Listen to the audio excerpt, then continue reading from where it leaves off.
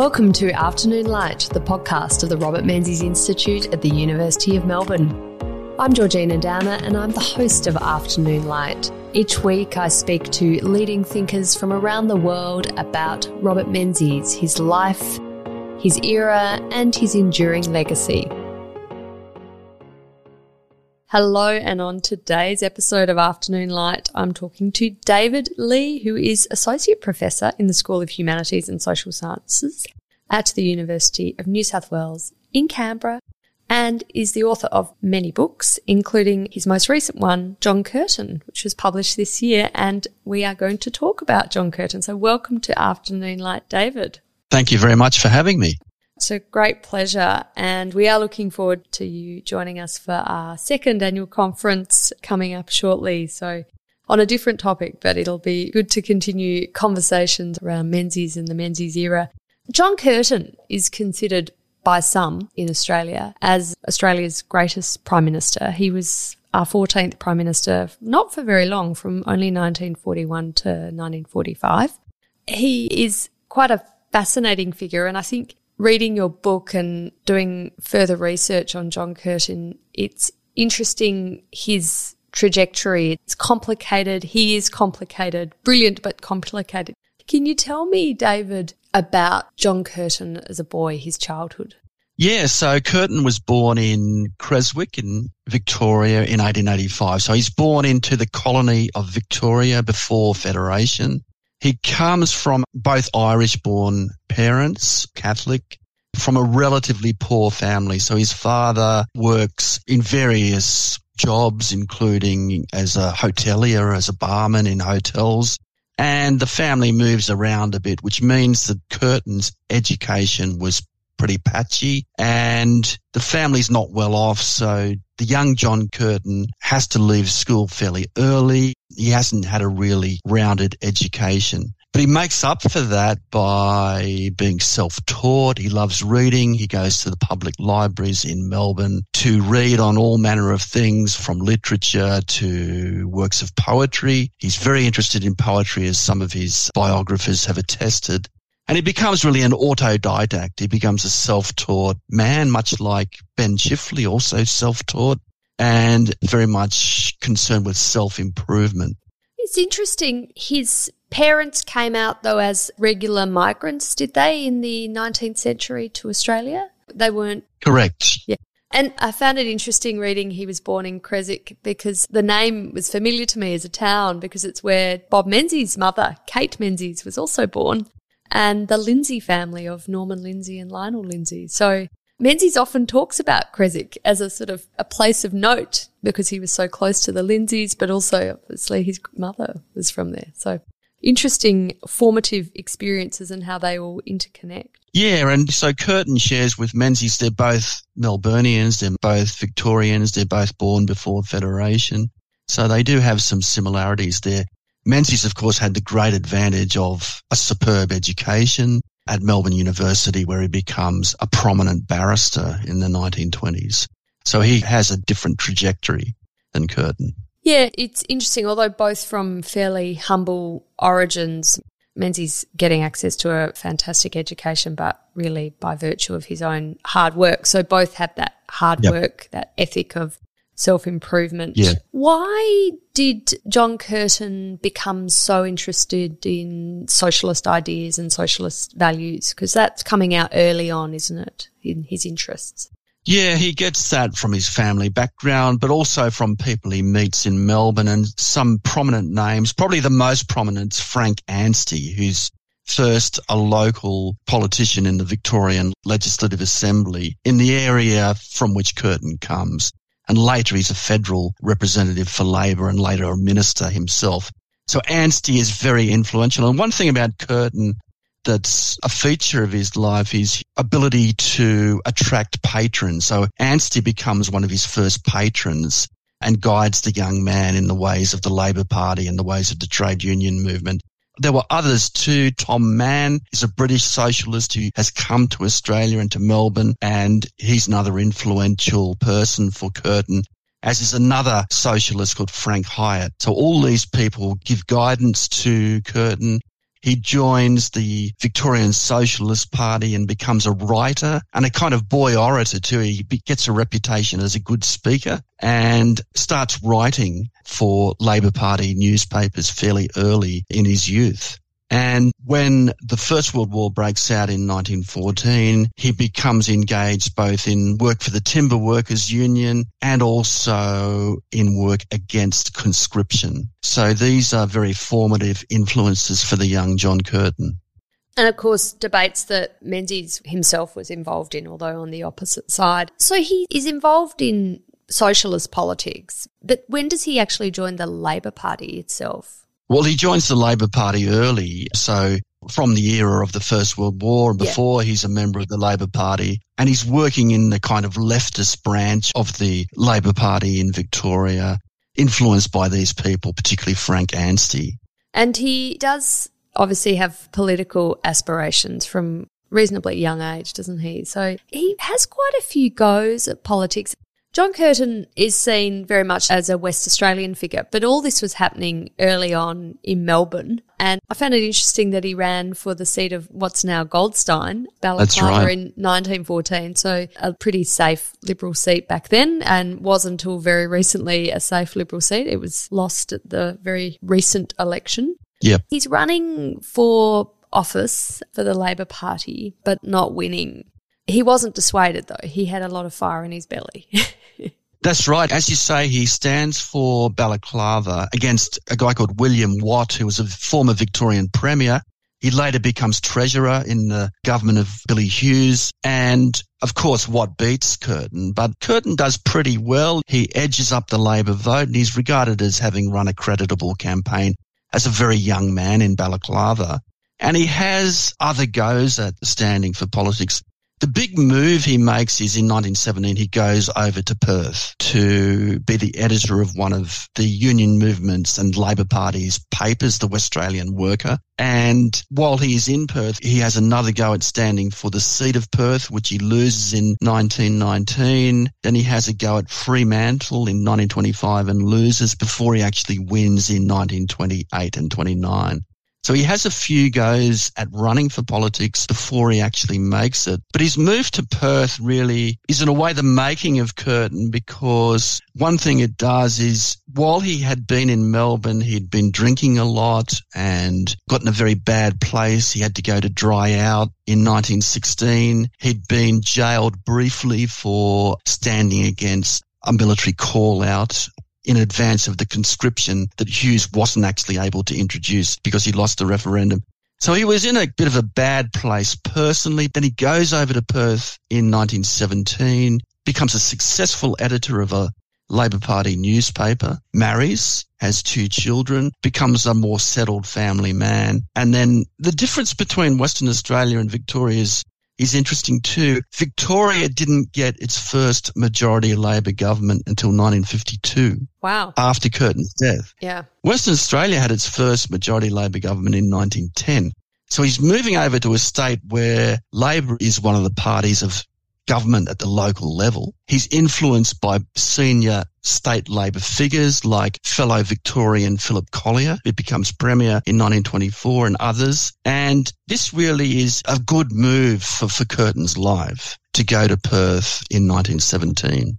His drinking is a feature of his life and probably contributes to his very, very early death at the age of just 60 in 1945, among other things. You say it sort of calms down when he marries his beloved wife, Elsie, but it rears its ugly head throughout his career, doesn't it? I mean, he never completely gives it up. And it's interesting thinking of important figures in history, how they can still be brilliant but have a very difficult relationship with alcohol. I mean, you think about Winston Churchill, George W. Bush, he did become a teetotaler. I think, of course, Bob Hawke, famously, he did give up drinking when he became Prime Minister, of course. But it's a very invidious influence and obviously something that he found impossible to surmount in terms of ability to give it up for good. Yeah, and I think he breaks out when he goes, for example, he works on this Royal Commission on Child Endowment in the late 20s, which entails a lot of travel away from his family. And then when he goes to Canberra in 1928, 29, 30, 31, he's away from his family in Canberra. subject to the temptations of that capital. Yes. So yes, it's a demon that he has to struggle with, certainly throughout his life. And it's particularly accentuated when he's away from the family. Because he gets punished for it. His career is truncated, or at least he has impediments in his career. He's sacked when he's drinking too much from various roles. So it's something that is hanging over him, isn't it? Yeah, because when he wins in 1928, he's elected to the federal executive of caucus. He's in good standing. He's edited this paper for 10 years. He's worked for the union movement in various capacities. He's recognised as a coming man, but he's not elected to caucus because Scullin, the new Prime Minister, and Ted Theodore, the Treasurer, decide not to back him for various reasons. Scullin is unhappy about his drinking, so is Theodore. And Scullin's also a bit upset by Curtin becoming agnostic or perhaps atheist and renouncing his Catholic faith. But particularly the drinking is held against him.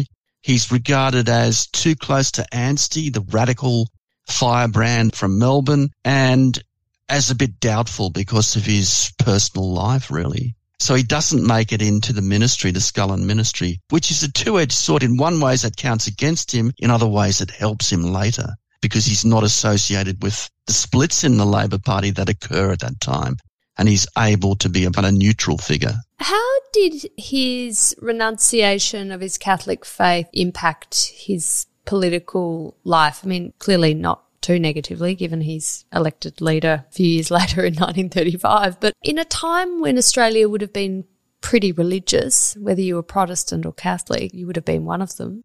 To be an out and proud atheist would have been quite unusual. I mean, I guess it would have suited the socialist branding, but it would have been quite curious. Yeah, I think it certainly counts against him with people like Scullin, perhaps with some other Catholics in caucus. But as you say, caucus, although it contains many Catholic, Irish Catholic sort of people, do vote for him to be leader in 1935. So it's something that he's able to get away with in the political environment of the 30s and 40s. So the leadership in 1935, so he's only been an MP since 1928, and then that was truncated, of course, because he loses in his seat of Fremantle in 1931 and then regains it in 34. Yeah. So he's in and out of Parliament, but really only had about 7 years as an MP. But he wins the leadership amazingly in 1935. How did he do that? I mean, Bob Hawke also has an amazingly quick trajectory too. So it's possible, but how did he do that? So in the period from the Scullin government, which is 1929 to 31, he's a backbencher. He's not in the ministry, and he is occasionally critical of the Scullin government for not being radical enough, not being interventionist enough. And he actually opposes what's called the Premier's Plan, which is the Scullin government's plan to get out of the Depression. But the Labor Party, of course, splits in 1931 with the forces in New South Wales loyal to Jack Lang splitting off from the party.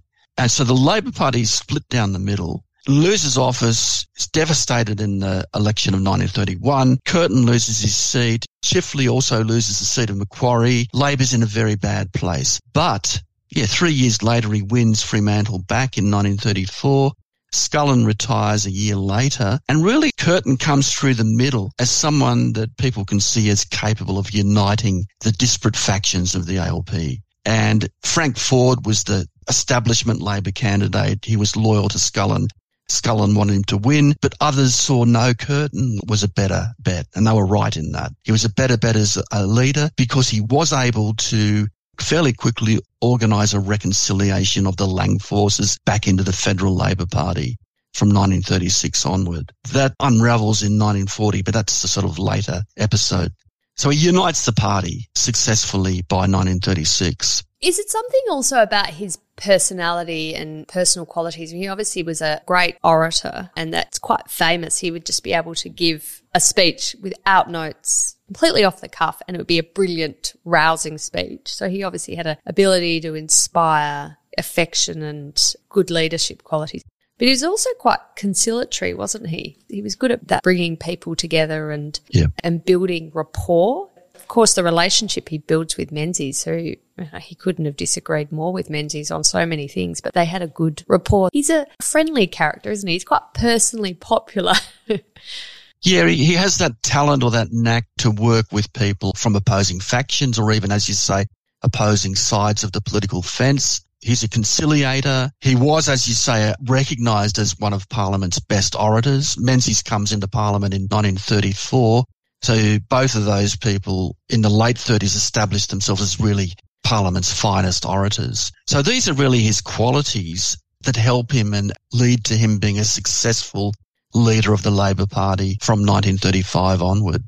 What's his trajectory like then to the prime ministership in 1941? I mean, it's obviously Menzies becomes prime minister in 1939. There's the declaration of war. Menzies is inviting, after the 1940 election, inviting Curtin to join this sort of national government, which Curtin declines, much to Menzies' chagrin. But Curtin's building a very strong opposition to Menzies' government, and it's obviously compelling in the end.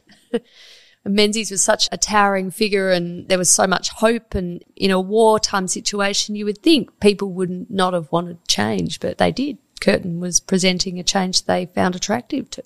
The path to power was no sure-run thing, though. It's a bit like he improves Labor's position fairly gradually in 1937. They win 2 more seats after devastating losses in 1931 and 1934. And he's positioning Labor for a better showing in 1940 and perhaps being able to win government. But as you say, before that war breaks out, so that introduces a totally different environment and makes it very much more uncertain. And in 1940, Labor splits again. So in New South Wales, Labor splits 3 ways, with some very left-wing forces, even the secret communists, in one faction. Then the Lang faction, which revolts against that faction and splits off from the Labor Party. And then the Federal Labor Party under Curtin. So really, if you look at that situation in early 1940, you wouldn't rate Curtin's chances of winning very highly. But he was able to pull it off and to, in 1940, almost win government. So the Parliament is an equal balance between the UAP and the Country Party on one side and the Labor Party forces, which are fragmented at this stage, on the other, and 2 independents in the middle. And those independents are conservative leaning and they support Menzies continuing in power. So, well, the other thing about the 1940 election, of course, Curtin's campaigning all over Australia for Labor and then almost loses his own seat. Very narrow majority. It looked that he was gone for all money in the early stages of the count. But then, because Curtin had promised higher pay for soldiers, the votes of soldiers came in late and put Curtin over the line in 1940. So there you have a situation where Curtin certainly hoped to win in 1940, didn't quite pull it off, and there's a hung parliament situation in 1940, after which then Menzies floats with Curtin the possibility of Curtin joining a national government. So Curtin says no, he refuses that overture. And I think the reason he refuses the overture is his dominant kind of political agenda is to keep the Labor Party united. And I think he realises that were he to join such a national government, all-party government, the Labor Party would fracture. And people like Jack Lang might even denounce him for doing that. So he refuses that overture, but he does suggest a different way of keeping or holding the political peace during the war, which is by an advisory war council consisting of all politicians to advise the government about matters concerning the war. And he does join that with other colleagues after the 1940 election. Do you think he was right to put his politics before the idea of the national government? I mean, would the national government have delivered something different from the Advisory War Council on reflection? Well, Menzies certainly wanted it because it would have given stability to his wartime government and it would have followed what the British were doing. They had national governments from the 1930s on, and Churchill was leading a national government with Labor figures in it. So there's certainly a precedent at the British level for doing that. But the situation in Australia is a bit different. You've got Labor having suffered 2 devastating splits, one in 1916, which kept Labor out of power till 1929, and the other in 1931 over the depression policies. And Curtin was absolutely determined not to let Labor succumb to another split. And I think he was probably, we don't know for certain, but he was probably right that his joining such a government would have split Labor. And that was his dominant agenda, to keep Labor together. And it was a perennial issue, of course, even through the 50s. Labor kept splitting over the issue of communism and the place of socialism in their policies. Curtin, I think he's in a unique position as a representative of a Western Australian seat, the seat of Fremantle, looking at the war from that vantage point. Do you think he was able to appreciate the threats from Japan? The Pacific War was encroaching on Australian territory more and more. Do you think he appreciated those threats more than Menzies, or is that too simplistic an analysis? I think both those men appreciated the risk from Japan. Menzies was well aware of it, as was Curtin. Menzies, however, kept and supported the Imperial Defence Strategy and was more prepared to commit Australian forces to the war against Germany than was Curtin. Was more reserved about that because he worried about the Japanese threat. But Menzies did too. I think there were differences over defence policy. Basically, Labor wanted to concentrate on making more preparations, e.g. for the Australian Air Force, to ward against a threat from Japan. But it's not to say that Menzies was unaware of it. And one of the reasons Menzies goes to London in 1941 is to try and reinforce with Churchill the danger that Australia faces from Japan and to get Churchill to take more concerted action in relation to the Japanese threat.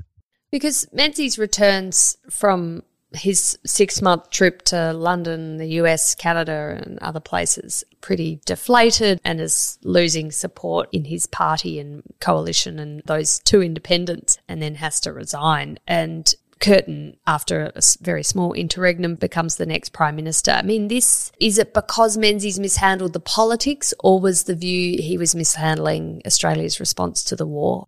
I think in hindsight, Menzies did an outstanding job in the early stages of the war in preparing the war effort, in managing the dispatch of expeditionary forces. And that's one of the reasons why Menzies holds power in 1940, because broadly the Australian people support that, and why Curtin almost loses his seat for having a more reserved policy in 1940. But I think Menzies does make some political errors, namely spending too much time overseas, too long a time overseas, at a time when his parliamentary majority is so precarious. So I think in hindsight it would have been better for him to have spent more time at home and not to try and go for a second overseas visit, which he tries to make after coming home. Because, as you say, he's facing problems in his own backbench, in his own cabinet, and from elements of the media which are turning against him, particularly in New South Wales. So I think those political misjudgments that lead to Menzies' political fall in 1941.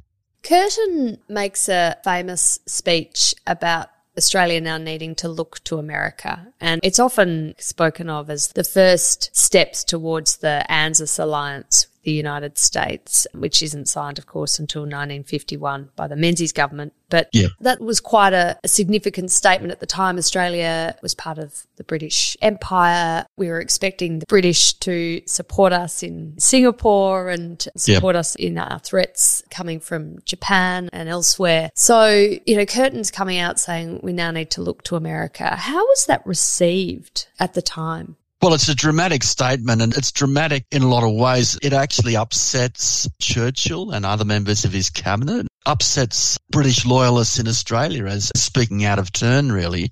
But it really exemplifies his wish to tell the Australian people the dire strategic predicament that they were in, to make it very clear that Australia is facing a very perilous moment in its history. It doesn't really presage continuing anti-Britishness, because in many ways Curtin is later loyal to the British, for example, in appointing another British Governor-General from the Royal House to the Duke of Gloucester to be the Governor-General. In his visits to Britain, he wants to make clear Australia's continuing loyalty and attachment to Britain at a time when the ties of kinship and of trade were very, very strong. And for whatever help he wanted to get from America, that help wasn't going to supplant those very firm linkages that Australia had with Britain in the Second World War and continue to have for many years after World War II. Do you think the British felt Australia was less of a friend under Curtin, though? I mean, you say Churchill was very disappointed about this speech. Well, that's expected. But was there a sense more broadly that Britain was losing Australia? Churchill was certainly irritated, but at that stage, of course, Australia had 3 divisions in the Middle East which were fighting, which Menzies had dispatched there, and we had elements of our Air Force supporting the British Air Force. So Australia had been, under the Menzies government, a staunch ally of Britain at a time when France was knocked out of the war and America was neutral. But with the war against Japan in December 1941, this new situation where Australia felt itself to be in peril of invasion, just as Britain had thought it in peril of invasion by Germany. Curtin just wanted to make clear that this was the situation Australia felt, and it was looking for very strong action from its 2 major allies now, Britain and the USA. With the issue of conscription, this comes up again when Curtin's Prime Minister. So it's a massive issue in First World War. Curtin's very strongly against conscription. Menzies is a university student, very strongly in favour of. But Curtin changes his mind in the Second World War. How does he justify that, given his such strongly held position 30 years before or 25 years before? Yeah, so he's made this dramatic call to America for assistance, free of any pangs arising from Australia's traditional attachments to Britain. He is worried, as many Australians are, about the potential of a Japanese blockade or an invasion. The Americans entered the war in the Pacific and under conscription itself. So Americans are drafting people to fight for Australia in the Second World War. And Curtin forms a close relationship with General Douglas MacArthur, the Supreme Commander in the Southwest Pacific area. MacArthur requests conscription because there's this anomaly of an Australian imperial force that's volunteered to fight overseas and a militia which is only obligated to defend the Australian homeland. MacArthur asks for conscription and Curtin obliges by a kind of, not a full-fledged conscription, but a kind of agreement that Australian forces, whether in the AIF or the militia, will fight in the Southwest Pacific area, including New Guinea and areas in that sphere. So it's a compromise. It's a very difficult compromise because politically Curtin has major enemies in his own party like Arthur Calwell who are resisting that. But he's able to put it through conference and to get support for this compromise. I think looking back at it, certainly there was an anomaly if America had the draft and Australia doesn't, and Australia is under, as Curtin says, threat of invasion from Japan. This was, I think, a reasonable compromise to make, although it wasn't probably strategically necessary, because it turns out that the AIF could manage the situation, the militia could manage the situation. It probably wasn't really necessary strategically, although politically there was a lot of motive for it. Was it unpopular in the public's eyes? I mean, obviously there were elements of the Labor Party who were very opposed to it, and there was criticism too that John Curtin himself hadn't served in the First World War, like Menzies hadn't served, and he was turning around and forcing young Australian men to go and serve in the Second World War against his previously strongly held position. What did the public think of this decision? The public were a bit divided. In some elements of the Labor Party, as I've said, there was strong opposition to it, but in other parts of the Labor Party, there was support, obviously, because it got through conference. And certainly in the coalition parties, the UOP and the Country Party, they actually wanted to go further than Curtin went and criticised him for not doing that.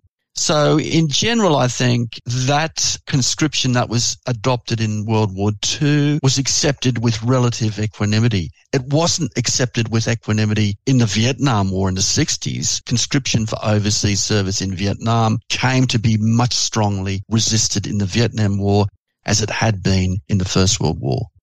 Curtin had, leader of the Labor Party, obviously caucus plays a pretty strong role in who he appoints to his cabinet, and he doesn't have the liberty like a Liberal Prime Minister would have in selecting who's going to be part of that team. He is forced to appoint Eddie Ward, who's a firebrand New South Wales MP, was he? New South Wales, I think. Yep. Firebrand New South Wales MP.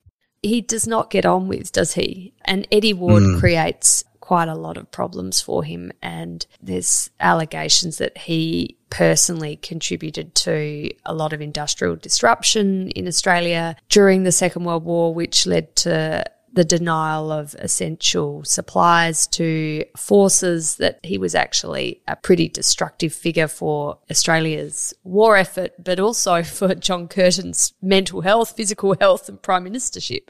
Yeah, so it's one of the reasons for Curtin's greatness. He's able to hold together a government and a caucus with people like Eddie Ward and Arthur Calwell, who on occasions are vociferous critics and on occasions, as you say, are causing him major political trouble. So if you divide his government, you've got 4 very competent ministers. You've got Curtin, who becomes Minister for Defence also, like Menzies.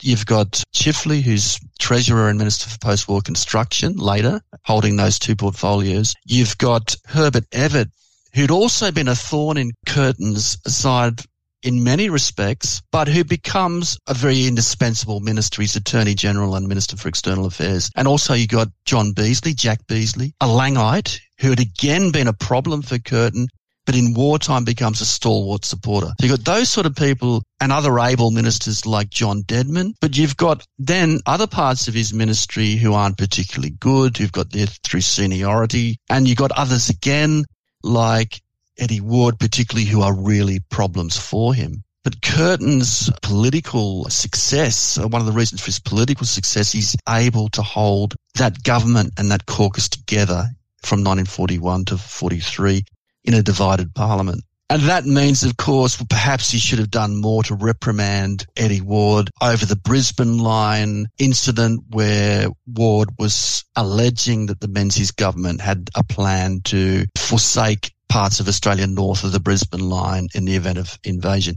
Yes, perhaps Curtin should have done more to reprimand him, but this has to be seen in the context of Curtin's overriding objective of keeping the party, the caucus, and the government together in circumstances where in the 2 last major crises for Australia, Labor had failed catastrophically. From 1914 to 16, that government fell apart and Hughes was forced to form a national government. And in 1931, when the government again fell apart after only 2 years in holding office. So he manages to keep this rather disparate group of MPs and strong voices together through amazing talent for being conciliatory and putting up with very difficult and pretty destructive forces like Eddie Ward. But those strikes are persistent, aren't they, throughout the war effort? I mean, how much do they affect Australia's ability to mount a good defence and keep going with the war effort? Because it's pretty self-destructive and they're really very much communist-inspired, aren't they? And Eddie Ward is fomenting this. Well, the strikes had been a problem. They'd been a problem for Menzies too, with coal problems in the coal industry being a problem for him too. And Curtin on the Advisory War Council had actually earned Menzies' approbation because Curtin had been constructive in trying to help Menzies to settle those strikes. After Curtin comes to government, by that stage, Russia is in the war because Germany has invaded the Soviet Union. Previously, yes, the Communist Party had been a major problem because they had been reluctant to do anything against Russia, which had been out of the war until mid-1941. But the strikes do continue in areas like the coal industry and the waterfront particularly. By this stage, though, the communist leadership was more inclined to be constructive because Russia is in the war and they don't want to do things that would impact adversely on the Soviet Union in its war against Germany. So, but in many cases, the rank and file, particularly in the coal industry, were determined to strike. And I think particularly in the coal industry, that reflects how that black coal industry in New South Wales, which was so important for Australia, was in many ways a basket case industrially and economically. And it was only really fixed after the Second World War by Chifley and by Menzies in the late 40s and 50s. So Curtin is leading the government during the Second World War, but politics and democracy doesn't stop. I mean, as Menzies has experienced prior to him. But he does pretty well in the 1943 election, doesn't he? I mean, in fact, historically well. Doesn't he win the biggest majority in both houses ever in Australian political history? He wins an absolute landslide in 1943 and gains control of the Senate. And the UAP is pretty much decimated then. It ceases to become a political force and pretty much folds after that, doesn't it? So it reflects both of those things. One, the UAP had disintegrated really as a political party, as a political force, and it needed major reconstruction into what eventually became the Liberal Party and many years hard work. And secondly, Curtin's popularity as a war leader, where he had by this stage come to be seen as kind of politician above party, as a national unifying figure. And many traditional Liberal voters would say, well, I don't like Labor, I don't vote for them traditionally, but I'll vote for John Curtin. So he had that ability to attract not only Labor voters, but people from the other side to come over and support Labor in the 1943 election at that stage of the war. What did that result enable him to do then? Because that's a political gift to have a huge majority in both houses. You have an enormous mandate to do whatever you want, basically, or that you went to the election saying you'd do. Sure, it gave him much more legislative assurance. But if we go back to the hung parliament, Labor got a lot done in that hung parliament from 1941 to 1943 legislatively, with the support of independents and even with the support of some of the opposition, such as uniform income taxation, which is one of the landmark changes in kind of fiscal policy. Before that, there was state and federal income taxes, which was becoming a problem for war financing because you got a very confused situation caused by state and Commonwealth both levying income tax. Labor was able to pass legislation for the Commonwealth to monopolise income taxation, and that lasts to this day. So they were able to achieve many things, including with use of the defence power, which gave governments a lot of extra leverage and authority. But with the 1943 election, they were able to more easily pass major legislation on banking and a whole range of other things in the period after 1943. What they didn't have was extra constitutional powers, which Labor strives to get in 1944, but Menzies and others successfully combat that objective to obtain quite sweeping new powers for the Commonwealth. Yes, referenda continue to deliver, as in not passing. So that 1944 referendum was no different than most of the referenda we've had in Australia. Curtin dies at the age of 60 in 1945, still Prime Minister. He had experienced pretty poor health, talked about his drinking. He was incredibly stressed, as any leader would be during the war. What were the major contributory factors to his demise? At 60 years old does not seem at all. No. Yeah, as you say, he'd always been of a frail disposition and a nervy man, a man who worried a lot, a man who was subject to stress. It didn't help that he'd had a drinking issue in his earlier life. He's also a heavy smoker, maybe in part to relieve the stress, and he had heart problems. So he's not a well man, particularly from the late stages of 1944. And if you consider all the problems he had to confront, whether it's confronting Roosevelt and Churchill over withdrawing Australian divisions from the Middle East back to Australia, or whether it's from confrontations with caucus members who were accusing him of wanting to join and form a national government, or the fights over conscription, or the many fights that he had to conduct with a range of people. All this were factors which led to his premature death, as you say, at the age of 60. So when he dies, we're in the end stages of the war, but still at war. The nation is pretty mournful. I mean, it's a terribly, terribly sad thing to have your leader pass away. What were the reflections of his 4 years in office and his achievements? Yes. So when he dies, of course, this real sense of national mourning. There's a state funeral in Canberra and later in Perth where thousands of people line the path which takes him to burial in Karrakatta Cemetery. His achievements, as you say, many people regard him as perhaps the greatest Prime Minister in Australian history. There's debate over that, of course. Why is he so highly regarded? I think it's because of the nature of the existential challenge he faced during the war, this major crisis that Australia has to navigate. But I think his big achievement is to bring Labor at the federal level from being really a basket case, which had broken in 1916, which had really been in office but not in power from 1929 to 1931 and split again, which looked being perhaps out of power for many years. He's able to bring Labor into government and to transform it into a governing party from 1941 to 1949. And as a governing party, it's able to implement many of the things that Curtin had for in his political life, particularly national control over finance, over banking, the beginnings of a more fully fledged welfare state. I mean, Menzies had contributed to that as well, a more full-fledged welfare state. And Menzies helps Labor with that in 46 by supporting a referendum on social welfare powers. The full employment policy, which both major political groupings follow after 1945, uniform taxation, the Statute of Westminster, which gives independence to the Commonwealth legislature, a move in foreign policy to greater independence in things like Australia forming a treaty with New Zealand, the Anzac Pact, and later its involvement in the United Nations, and also mutual aid with America. This is very important. Curtin forges a great partnership with MacArthur, and that helps him to sign with America an agreement by which Australia gets aid from America.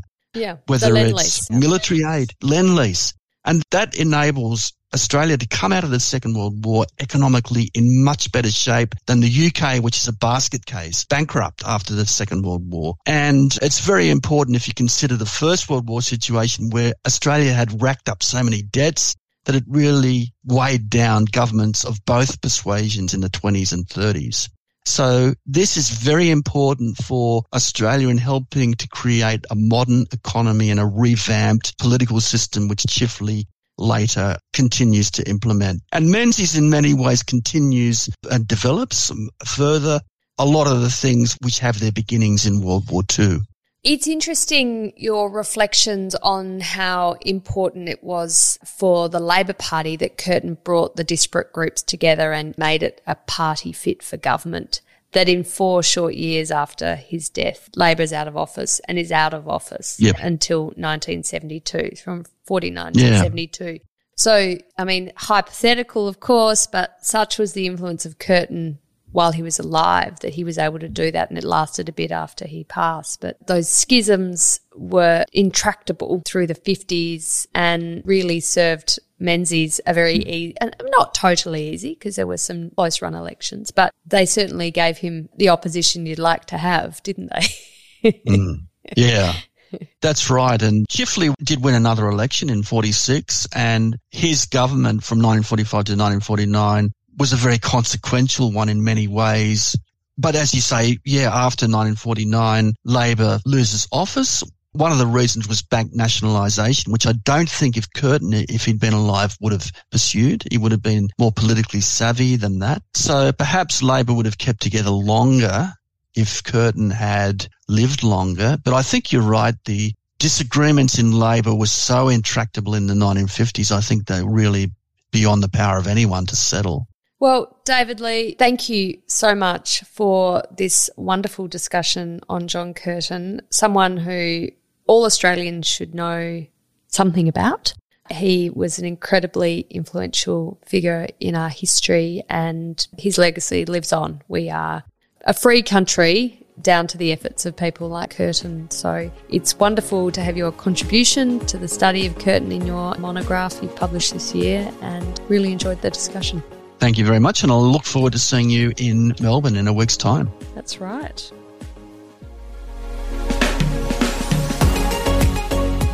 The Afternoon Light podcast is brought to you by the Robert Menzies Institute at the University of Melbourne. You can find more about the Institute and our podcast at robertmenziesinstitute.org.au. We're also on Twitter, on Facebook and LinkedIn. We look forward to you joining our show next week. Thank you.